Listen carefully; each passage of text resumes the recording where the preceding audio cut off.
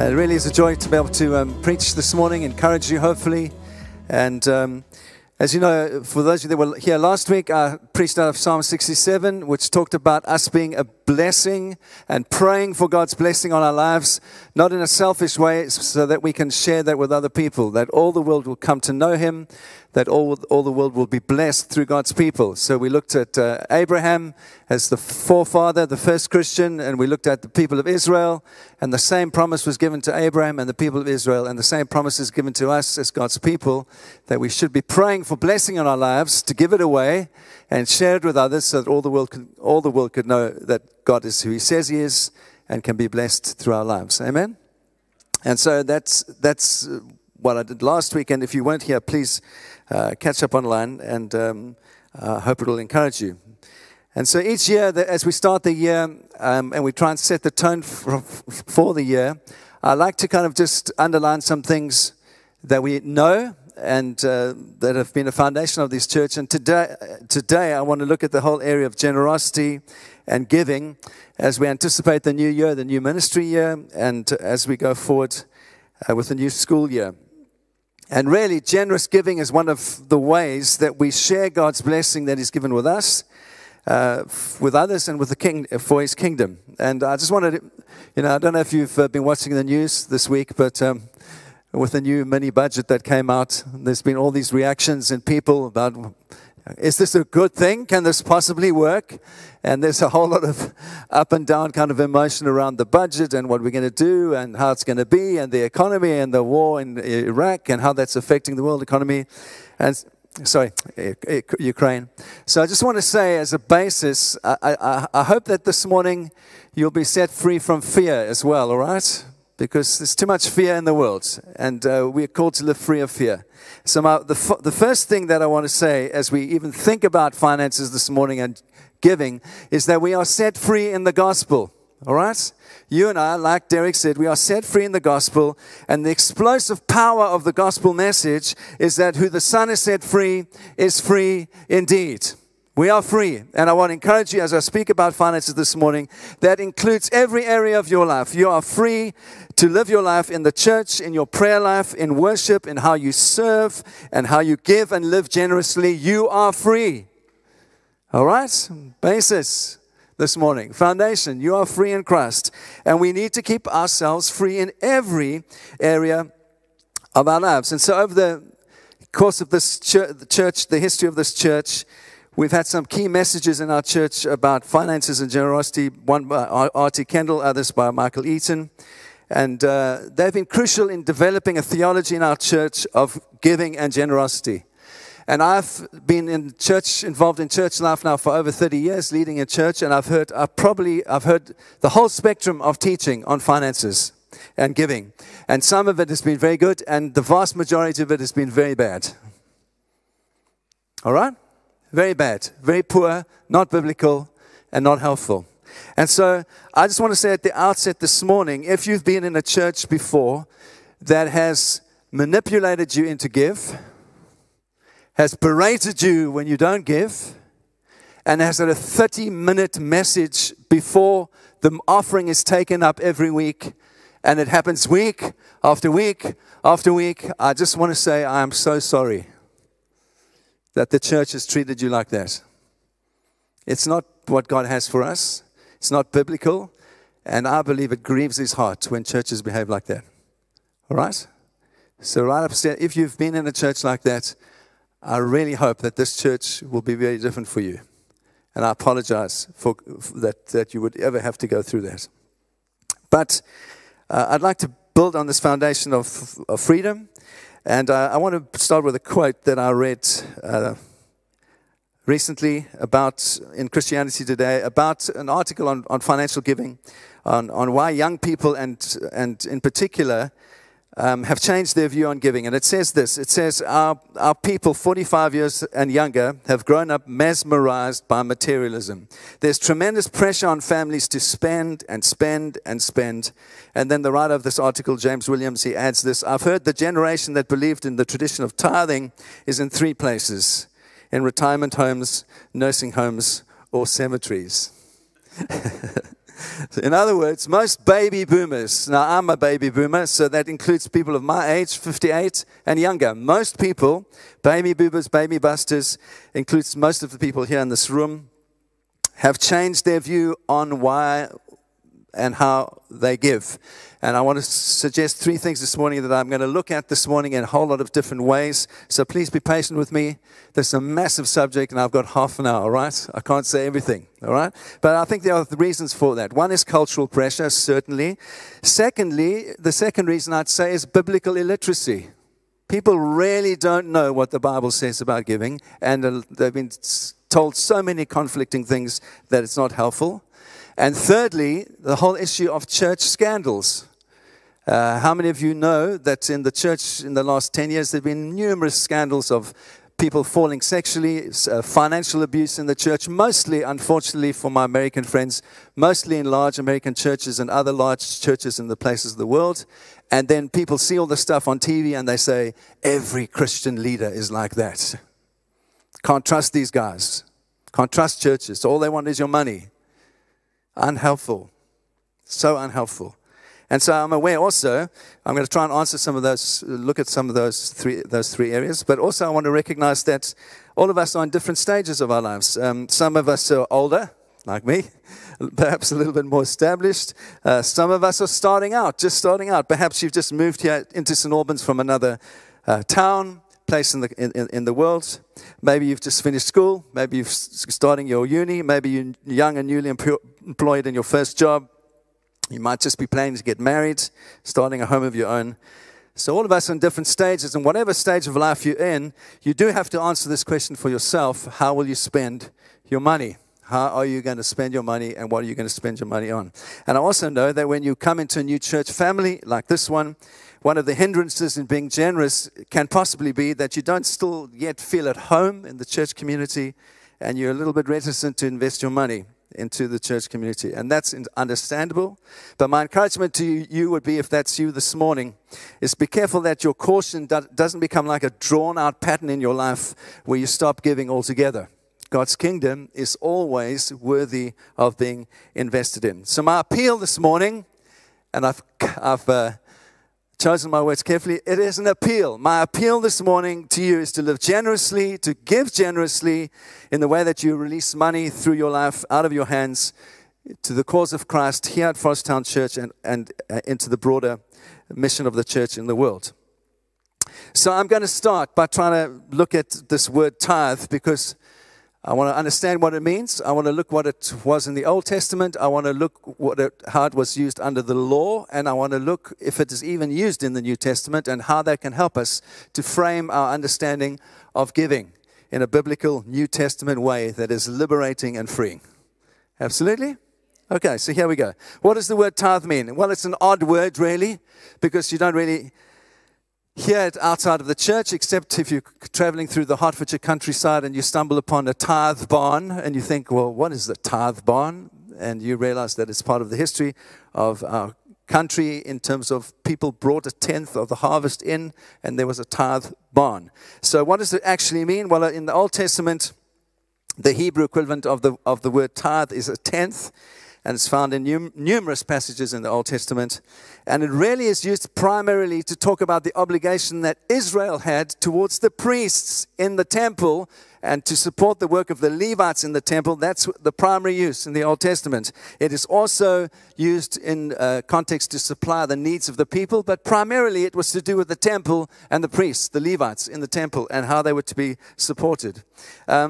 It doesn't appear in the New Testament except in three places.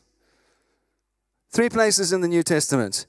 Matthew 24 and Luke 16, where Jesus challenges the Pharisees, the religious order of the day, who were putting such stress onto people. In fact, Jesus says to the Pharisees, "Woe to you, you hypocrites! You insist that people tithe a tenth on all their herbs and spices, the cumin and all and yet your heart is far from Him. And the deeper issues of the law are justice and mercy and forgiveness, and you've ignored those, and all you talk about is the tenth." Jesus not particularly, enamored with tithing. Luke 16, Matthew 24. The third place where it's found is Hebrews chapter 7, which again, there's a couple of places in the Old Testament which people often reference about tithing, and one of them is when Abraham gave a tenth to Melchizedek.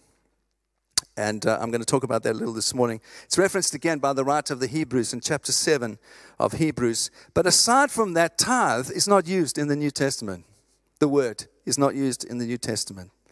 And I think when most Christians hear the word tithe, they assume it's got something to do with giving. But obviously it's particularly talking about a tenth in the New Testament. And so my first question is, this morning, can you see I'm smiling? All right.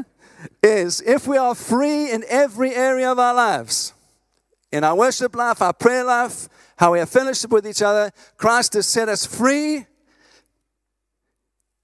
Does that mean that we are obligated to give a tenth of our income? Before I answer that, I want to just say this. I'm going to answer that explicitly, but let me just say this.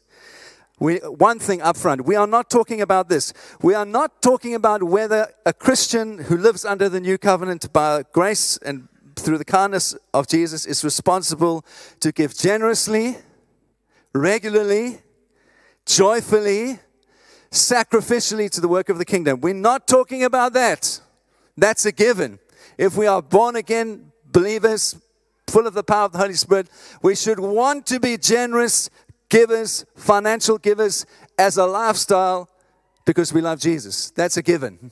I'm talking about specifically, are we required to give 1/10 of our income? Does it actually say that? Are we obligated? Well, if someone says, "And are you obligated to tithe?" I would respond like this. You are certainly responsible and you're commanded, just as you're commanded to love others, to give generously and to give joyfully. But I don't believe, and this is my conviction, it's come over 30 years, I do not believe that we are required in an obligatory way, legalistic way, to give 1/10 of our income under the grace of the Lord Jesus Christ. But we are obligated in the sense it's like a command that Jesus gives to give generously and joyfully. And so technically, we're not required to give 1/10.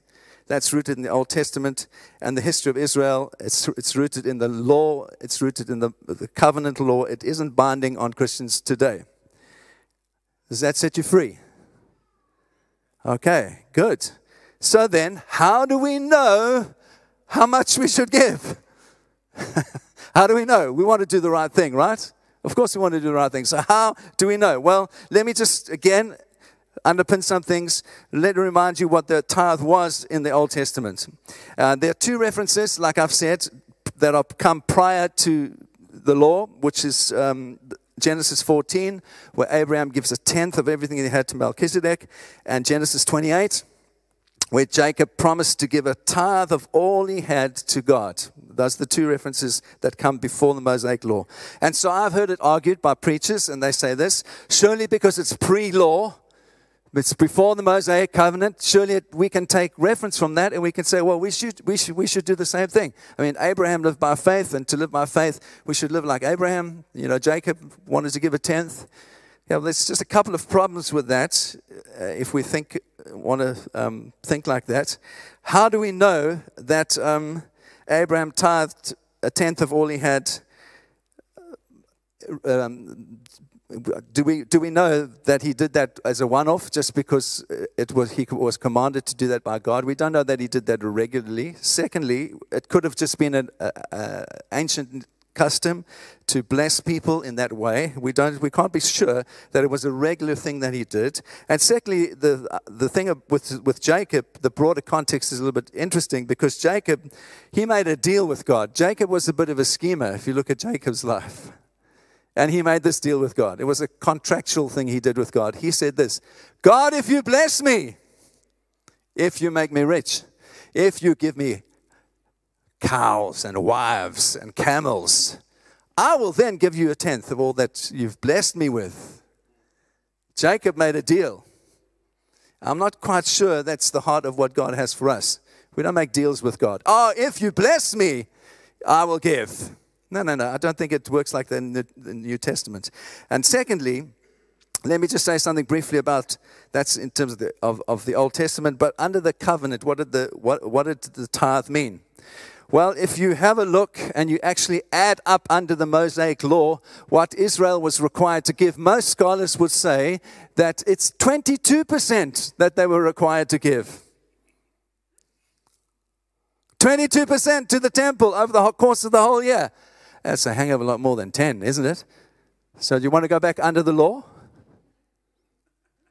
Well, then it's 22% if you want to live like that. So this is my basic thread of thinking. We're not under the law of Moses anymore. We don't. Anyone here recently sacrificed a lamb? Anyone? In any temple anywhere? No? Well, that's good because you're not under the law, all right? Not required to sacrifice lambs. We don't have to be under the civil law of Leviticus either. I mean, you are clean whether you are wash your hands in a certain way or you don't. Under the Mosaic law, you had to wash your hands in a certain way. You had to be ceremonially clean. You couldn't touch a dead body or someone who was ill. We don't live under the law anymore. Therefore, I want to say again, I don't believe that the Mosaic law concerning tithing is binding on us under the new covenant. So come back to my original question. Well, how do we know then what we should give? I wanted to say this straight up front. If you are a Christian and you want to tithe, you are absolutely free to do so. Huh? Absolutely free. There's nothing compelling you not to give 10%. In fact, when people speak to me and they say, how much should I give? What should I give? Perhaps they're a new believer. I say, well, why don't you start and be generous as much as you can and start aiming at, try and give 10% of your income away. It's a good thing. It's not a bad thing. It's a good thing. Try and start to be generous. But start where you can, whether that's 5% or 2% or 10%, whatever it is. As long as you are giving generously, sacrificially, regularly, give. Start the journey. And so we are free to tithe as Christians if we want to. I just don't think we are free to impose that as a rule on every Christian. As if they give anything less, they are somehow less spiritual and it's unbiblical. So are we morally obligated under the new covenant to give at least 10%? The answer is absolutely no. Are we morally and spiritually free to do so? The answer is absolutely yes. Are you with me? Thank you. So, all of this then to set the tone and say, well, what does the New Testament teach then about giving? Here, I've got some scriptures for you. Let's start with Jesus. Matthew 23, I mentioned it already. He says this, woe to you teachers of the law and you Pharisees, you are hypocrites. You give 1/10 of your spices, mint, dill, and cumin, but you've neglected the more important matters of the law, justice, mercy, and faithfulness. You should have practiced the former. You should have done all the tithing stuff without neglecting the latter. Yes? It's about justice and mercy and love and kindness. Yeah, that's what you must pursue, and along the way, you're generous with your money. That's what Jesus says. Yeah? Secondly, Matthew 6, when Jesus talks about us giving to people that are needy in our community, what does he say? Be careful not to practice your righteousness in front of others to be seen by them. Again, it's about the attitude, isn't it? And he says, if you do, you will have no reward from your Father in heaven. So when you give to the needy, don't announce it with a trumpet as the hypocrites do in the synagogue and on the streets. Be sure to be seen that you're being generous. So he says that you'll be honored by others. Truly, I tell you, they have received their reward in full. But when you give to the needy, don't let your left hand know what your right hand is doing. Jesus is again saying it's about the heart. It's about your inner attitude. It's about generosity and living for other people and not wanting fanfare. And, I always get fascinated by people that give to charities. I gave £150,000 to a charity, and then you see someone standing there with their big check, $150,000. And I think, cool, man, I'm glad you gave the money, but man, your reward, that's all you're going to get. It's like I cycled 10,000 miles to raise £5,500. Here I am. That's your reward. You've received it already. Better to give in secret. The Father in heaven knows what you're doing. Store up for yourself treasure in heaven. not on earth. Talking about the role of elders in the local church. What does Paul say? 1 Timothy 1, verse 5. The elders who direct the affairs of the church are worthy of double honor, especially those whose work is preaching and teaching. For the scripture says, do not muzzle the ox while it's treading out the grain. The worker deserves his wages. Paul's just saying, in the church, the guys that are doing the work of the ministry, honor them. Help them to do it. Don't say, well, we're going to pay you so badly that it's a struggle for you. No, I'm going to talk about that a bit later as well. That's interesting, isn't it? Paul says, no, be generous, as generous as you can with the money that you have. Then in 1 Corinthians 9, Paul says this about the rights of apostles, those that preach and plant churches. He says, who serves as a soldier at his own expense, who plants a vineyard and does not eat its grapes, who tends a flock and does not drink the milk? Do I say this on human authority? Doesn't the law say the same thing? So Paul referencing again the Old Testament, he says, it's written in the law of Moses, do not muzzle the ox while it's treading out the grain. Is it about ox that God is concerned? Is he really concerned about cattle? And he answers himself, surely. He's saying this for us, isn't he? Yes, it was written for us because whoever plows and threshes should be able to do so in the hope of sharing in the harvest. If we have sown spiritual seeds amongst you, is it too much if we reap a material harvest from you? Is it not right to have the support from you? Shouldn't we have it all the more? But we didn't use the right. Paul says we didn't insist on it. On the contrary, we put up with anything rather than hindering the gospel being preached. Paul says, I have a right to receive and I don't insist on it. I want to preach the gospel and I trust along the way I will be blessed by God. Isn't that amazing? And then I want to land on this in terms of the New Testament. There's two amazing chapters in the New Testament. Please read them for yourselves this week. 2 Corinthians 8 and 2 Corinthians 9. There are great chapters on giving in the church, about the heart with which we give. And I want to say up front again as I reference these chapters now, this is not Paul saying providing a standard or providing a principle or guidelines for how we are to give in every situation. He's not doing that. It's an appeal rather from his heart towards the church, towards the Corinthians, to motivate them, to stimulate them to the original promise that they had made concerning the help they had made, committed to making to some other people, and to follow through on that promise and to be generous in their giving. And so Paul says this in 2 Corinthians 8 verse 9, for you know the grace of our Lord Jesus. That's where it starts. Giving starts with the grace of the Lord Jesus. And he says this, though he was rich, for your sake he became poor, so that you, by his poverty, might become rich. And what's Paul really saying? He's saying this is the primary motivation for you and I to be generous. He's basically saying to us, look, all of your life, your whole life, and includes your giving, is rooted in the gospel.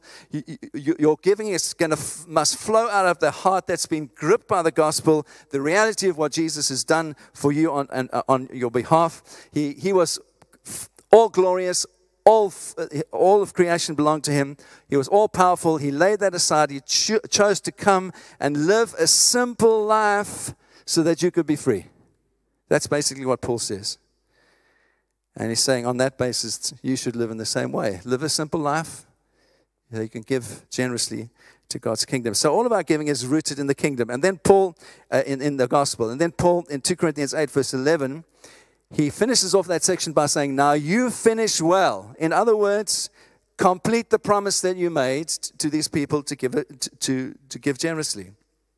And in 2 Corinthians 8 verse 12, he says this, if the willingness is there, in other words, if your heart is ready and joyful and you want to sow and give, if your gift is acceptable according to what the person has, give according to what you have, not according to what you do not have.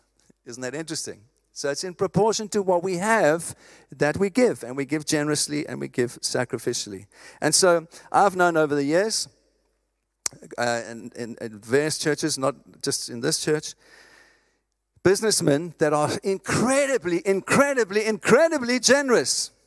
In the last church I was the worship leader in, we had some businessmen in our church who were mega millionaires. And they were the most generous people I have ever met. 10% for them was like insignificant. They gave more than 10%. Why? Because they had been blessed with much. And their heart was, okay, God, I want to give, and I'm going to give with what I have. And they gave houses and multiple hundreds of thousands they gave, many times over, out of the wealth that they had been given. It's in proportion to what you have that you give generously. Amen? And so I want to encourage you, perhaps for you, if you are fortunate enough to be in the 1% of our population in the UK that earns 150,000, that is going to be rewarded by the new Tory government.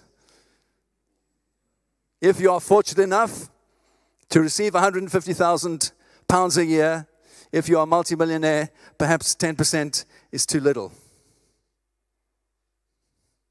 Perhaps it is. Perhaps you can be much more generous than that. That was popular. And on the other hand, we've had people in our church over the years that have really struggled financially. And it's not because they're irresponsible. It's not because they're lazy. It's not because they don't work hard. It's because they've just simply had some setbacks. They haven't been able to generate enough income. And some of those people have asked me, should I still tithe? I'm in debt. Should I still tithe? My response is get out of debt. And I want to say this to you. If you want to be a regular giver, a generous giver, debt is not your friend. Debt is your enemy. Ask people to help you get out of debt. Ask for help. I need help with my budget. There are people in this church that can help you. There's the CAP guys in St. Paul's that can help you to budget well and start getting out of debt. Because when you're out of debt, then you can start to be generous. I've also seen this. If you're not a good budgeter, I want to encourage you to become a good budgeter. Because over the years, 30 years now in church, I've seen this with giving in the church. Those that are good budgeters have money to give because they know what's coming in their account and they know what's going out of the account. If you don't know what's coming in your account and what's going out of your account, it's not a good place. Get help, all right? So that you can begin to live generously, all right? That is encouraging, isn't it? Don't give what you can and start on the journey so that you can be a blessing. And so in this church, my point, what I'm trying to say this morning is I don't want people in our church, in this church, to operate under this heavy sort of unspoken legalism, this cloud, that to measure up to some biblical thing of a certain percentage, they have to do that in order to be a biblical Christian and to be pleasing to God and to be acceptable to God's church. I don't think we should be living under that at all. I want to set you free from that. But secondly, I do want everyone in God's kingdom to be generous people and to give generously to God's kingdom. And so I rather want to land on 2 Corinthians 9:7, which says, give what you've decided in your heart to give, not reluctantly or under compulsion, for God loves a cheerful giver. Amen? God loves a cheerful giver. And so I want to encourage you to prayerfully go before the Lord and say, God, I want to take into consideration your blessing on my life, how you've prospered me, and I want to be as generous as I possibly can. That is the heart that I think pleases God more than anything else. Not about how little can I get away with giving and still be pleasing to you. But how generous can I be? How joyful can I be to help your work prosper and to be a blessing to those that are in need? And so, again, I just want to give you a principle that has governed my life and Helen's life ever since we met each other and we've been married. And we agreed right from the very beginning that we would give the first fruits of our wealth to the Lord. And what I mean by that is that every payday, the first debit that goes off my salary is to the church. First debit. This church, this storehouse, this family, this community, I give here. All right?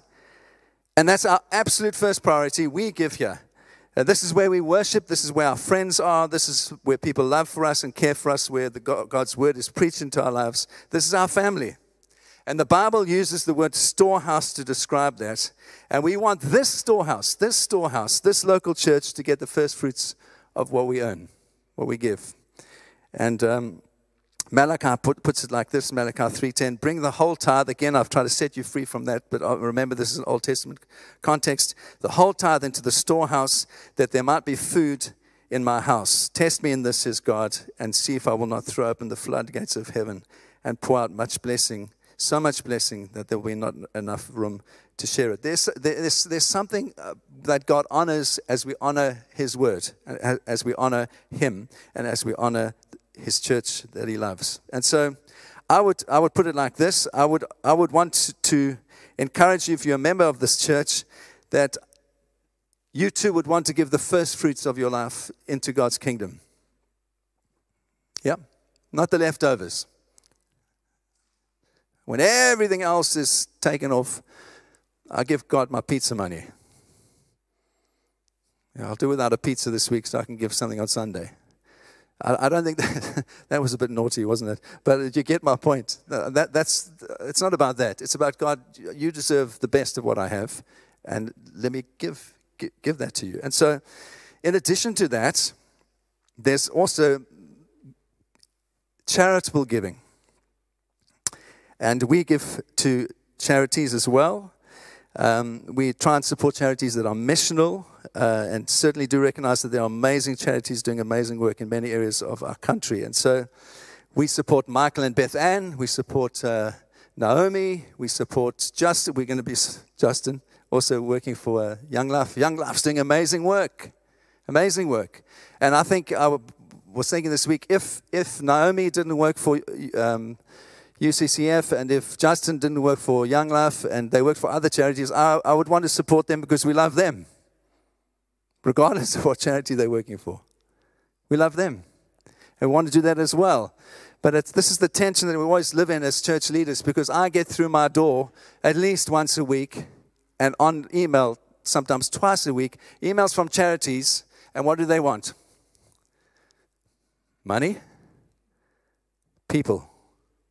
And so this is really tender for me, because we do want to help and support charities, but it's alongside the church, and the church should never be suffering because charities are taking people and taking finances that should be going into God's primary kingdom, the church.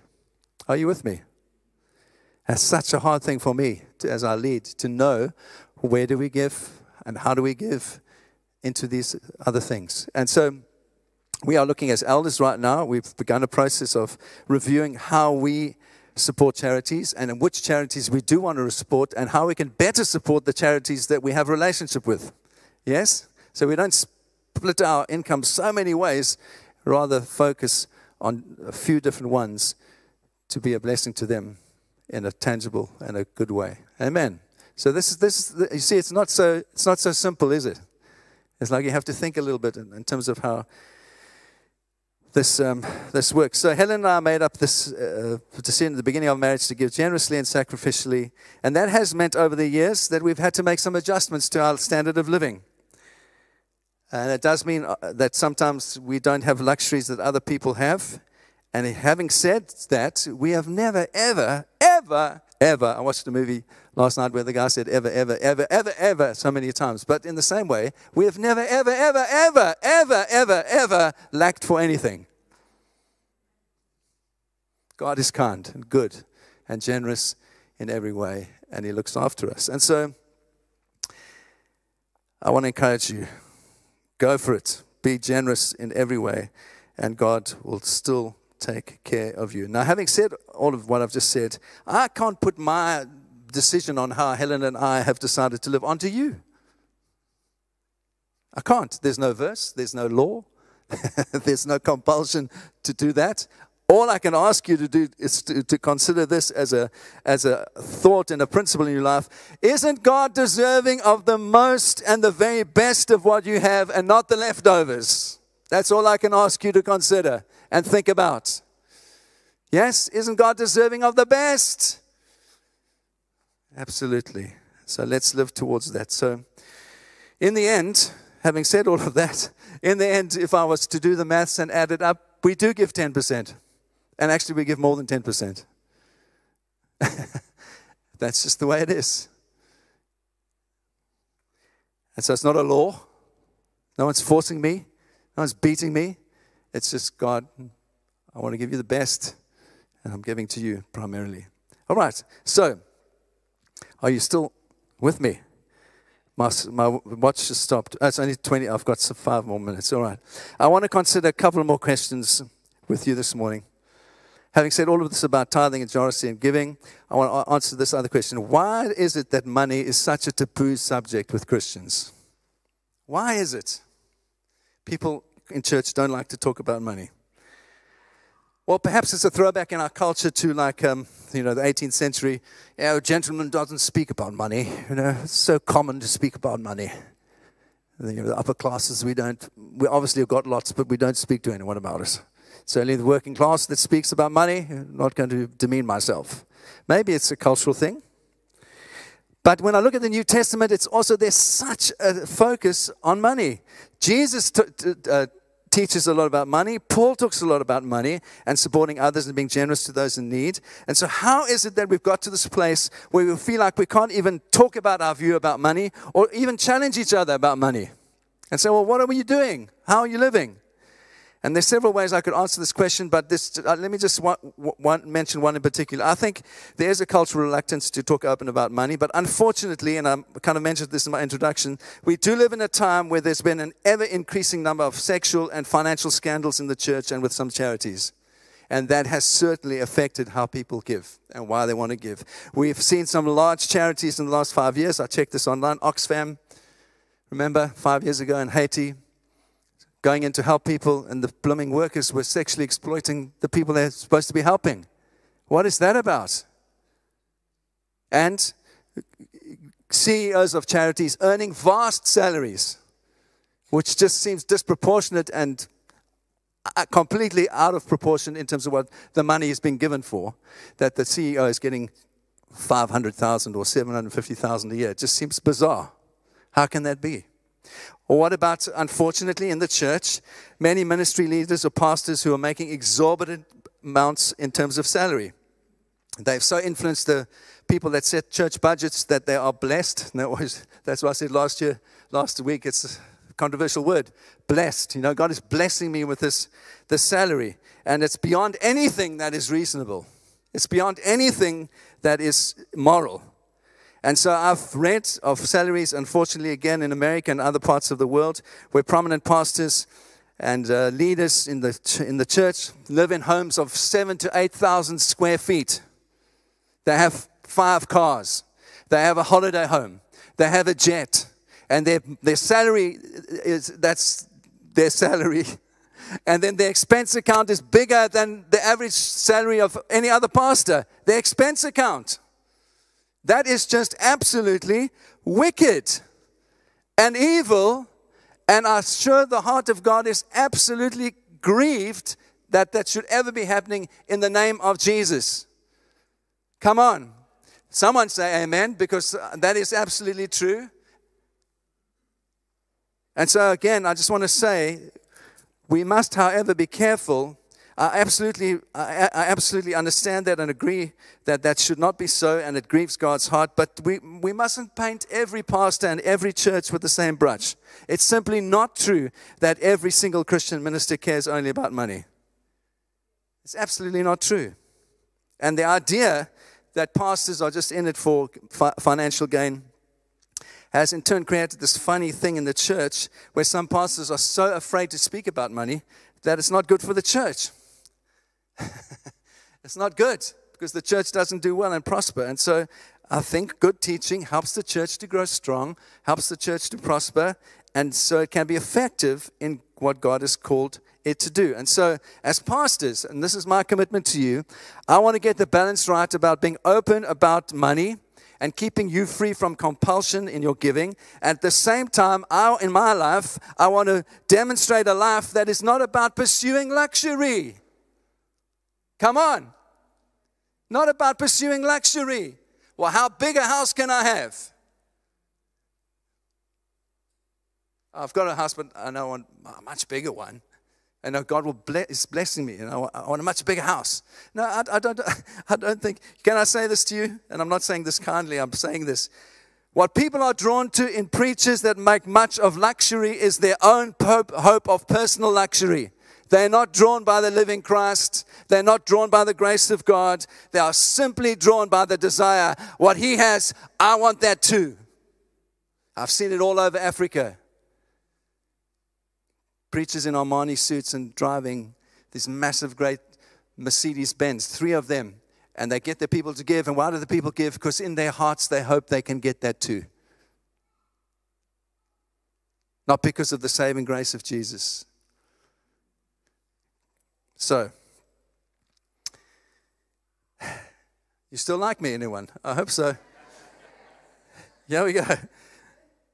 So, when we took out our offering this morning, did you notice that Ed said there's offering baskets at the front and the back, and you can give online? No, we do that deliberately. Why? There's nothing wrong by sending baskets around, but we choose not to. Why do we choose not to?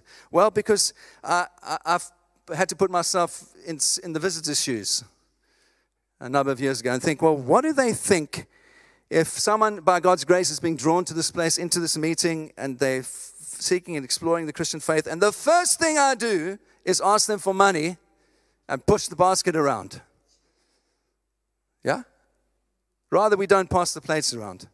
Rather, we leave them at the front and the back, and we encourage you to give online generously so that you're not berated or manipulated in any way to give. And I have said, and I want to say again, if you've been a part of a church where you've experienced manipulation in being forced to give or give on your credit card, can you believe that? People in this church have told me that they were in churches where the people said, give on your credit card. And by the time they realized they'd made a mistake and wanted to cancel it, the money had already been taken off, not 4 hours after the meeting. It is absolutely wicked. So we rather not send the offering baskets around. And you know what? Doing that for years and years now, it hasn't affected the income of our church. Income has been stable and steady, and in fact, it's gone up over the last 3 years. Isn't that amazing? Even during COVID. Why? Because people want to give. And they're doing it out of freedom and freedom in their hearts. We've always had our daily bread, and that's God's promise to you, and that's God's promise to me as we simply give as an act of worship. So I've spoken about these things now, and the last thing I wanted to speak about and land on this morning is this. How are we transparent and accountable with the finances here at Forest Town towards you? Well, there are a number of layers of accountability in our church. First of all, we have an amazing bookkeeper called Catherine, who's absolutely diligent. She was telling me this week that the auditor asked her for a receipt for 60p. 60p. He just wanted to check that we had spent the 60p where we said we'd spent. I think that's a little bit of a pain, but it's absolutely right. Absolutely right. And she's brilliant. She helps us in terms of our daily running. She makes sure that we are doing everything according to how we should be doing stuff in terms of our accounting practice. Secondly, we have checks and balances in place regarding our budget and who can sign off on spending. And big amounts in our church, over £500, are always required 2 signatures, 2 trustees to sign off on. And we have a brilliant teams of elders and deacons. Trustees. I'm talking too fast, thinking too fast. Elders and trustees. And I want to thank the guys. They do such an amazing job. On that team, I am paid, and Clive is paid 2 days a week. Ed is not paid. Ed serves the church and comes in once a week out of his own generosity. On the trustees team, Win over there, Annika and Ed are all unpaid, and they oversee our annual budget with us and help us focus on what we need to be spending our money on, and we try and meet each month to plan and pray. And so it's the trustees that set every salary in this church of all the paid staff, including mine. I do not set my own salary. Win and Annika and Ed and the other guys, they set the salaries in the church, including mine as the senior pastor. And so I want to say this up front. If any of you, as a member of Forest Town Church, needs to know how much I earn, you are free to find out. Please go and speak with Win, with Ed, with Annika. They'll tell you.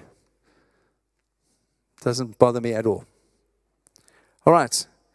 Secondly, thirdly, fourthly, whatever it is, you are able to see our annual returns. If you want to go Company's House or charity on the Charity Commission website, you can see our annual return, how much we spend each year. You're free to go and have a look at that anytime you want. And we also, fifthly, we present our annual budget to the church and we give regular financial updates. We try and do it every quarter so that all of you can see exactly how we are spending our money. And so the final thing I want to say to you in terms of accountability is this. There is an issue of trust here. All right? There is an issue of trust. And I believe it is God's Spirit that raises up leadership teams in local churches. And I hope you believe that too. If you doubt that, go and read Acts 20:28 and 1 Peter 5, because both of those scriptures certainly say that. And I want to ask you, if you do trust in the character and the gifting and the calling of the leadership team, then we are simply asking you to extend your trust to the team of trustees so that they can decide on what is fair, equitable, and generous compensation for the pastoral team here at Forest Town Church. Yeah? You've got to trust them. Just as we trust in God, you've got to trust them. And in spite of all I've said about pastors in the world having, some pastors having huge and excessive salaries, I don't think in general pastors in the UK are paid too much. Can I just say that kindly? In general, I think they're paid far too little. I don't know where this funny attitude in our society comes from. It's like pastors are expected to be struggling financially. I don't know why. Maybe people think, your faith must be tested. Your trust in God must be tested. You have to be the first one to be trusting God. Now, that's absolutely true. But of course, it's neither more or less than any other Christian should be trusting God. All right, so this thing that pastors and ministry workers are somehow unique and they should somehow be struggling, I don't buy into that at all. Paul says very clearly that a laborer is worthy of his hire. And so this idea is just for me unbiblical. At the same time, I think as churches grow, salaries should be in proportion, but I don't think that a pastor of a mega church suddenly should be earning 25 times the average pastor salary. I don't think that's true at all. There should be, according to your performance, how you discharge your ministry, and what the church can afford to give. And no one that I know, I don't have any friends in the ministry as pastors that are in it for the money. I don't have any pastor friends in the UK that own 5 homes or 4 luxury cars. Most of them are just trying to own 1 home. Like you. That's it. All right. And so I do believe, in conclusion, that we do need to pay well enough our staff that they can live on, they can provide for their families, they can help prepare for their children's education, try and put a retirement in place, and to try and save so that if there are any things that come up in the future, they are able to, as husbands and wives, do that for their families. Surely that's what all of us want and all of us need. Yeah? Thank you, sir. And so we've asked our trustees, and they've done this. We've looked at the demographics of our part of the country, the size of the church, the other factors in this, what it costs to live in St. Albans, all of those things. And our aim is to do as best as we can to pay our staff proportionately and as generously as possible out of the income that we do have. And so they've done a great job in doing that. And God has been faithful over the years to provide for us. Would we like to pay the staff better? Absolutely. We certainly aim to do that as the income grows and as the church grows, and we're certainly committed to doing that. But we are doing the best as we can with what we have. And so in landing this morning, my appeal is this. Be generous in every area of your life. Don't be under law, but be regular, generous givers in proportion to what you have, not out of what you don't have, in proportion to what you do have. Let the prayer of your heart be, God, how can I be more generous? Not how can I be less generous, but how can I be more generous that you get the first fruit in my life, not just the leftovers when everything else is done and paid for. Finally, I can't say everything that I want to this morning. It's just too much. But if you have any questions, please feel free to ask any of the elders, any of the trustees, and we will be happy to answer whatever questions you have. And this is part of what we want to do as a church, to be as generous as we can with the blessing that we have received. We want to give it away into the nations of the world. We want to say yes to the right things so we can be generous to others. We do want to pray for you this morning. Do you want to give that word? No? Okay. Helen just reminded me about that prophetic word she had. Remember about the rainbow, which included God's provision in every area of our lives as families so that we can be generous. And that's still ongoing. It's not stopped. God still wants to bless us. So I trust that you are feeling encouraged. Yes? I trust that you are feeling free. And I trust that you continue to give generously in every area of your life and live generously with your friendships, with how you host people, how you love others. Be generous. Be warm. I love what Mark Pilavachi says. He doesn't like cool people. You'll be cool when you're dead. Give yourself to being warm and friendly and lovely and generous. As warm as you can, as generous as you can. That's about God's kingdom, isn't it? God bless you. Please stand with me. I'm going to ask you, Johnny, can you just lead us in that song we started with? If you need prayer, my friends, if you need prayer, if you are really struggling in terms of your job, if you need more provision, if you are struggling with debt, please don't be embarrassed. Please come. We want to pray with you. We want to pray with you. And we'll do that at the front here. There are people that can really, really help you. Please do that. Let me just pray as we finish. God, we want to thank you for your blessing. We want to thank you for your provision. We thank you for everything that you've done in our lives over many, many, many years. You are faithful, God. And God, this morning we just want to say thank you. Help us to live in a way that honors you and honors your kingdom. Help us to be those that are generous. Help us not to be bound by things of the past that have been hurtful. And Lord, again, we've just seen so many negative things in how people have behaved with finances in the church. And Lord, we want to say sorry, but Lord, we pray you'd help us to live well. You help us to live how you want us to live and sow into the right things and be generous in every area of our lives so that your kingdom can go forward, that all the people in the world will know that you are good and that you are who you say you are because of your people who live differently from others. And so we simply trust you, and as we worship now, seal these things in our hearts. In Jesus' name I pray. Everyone says, amen.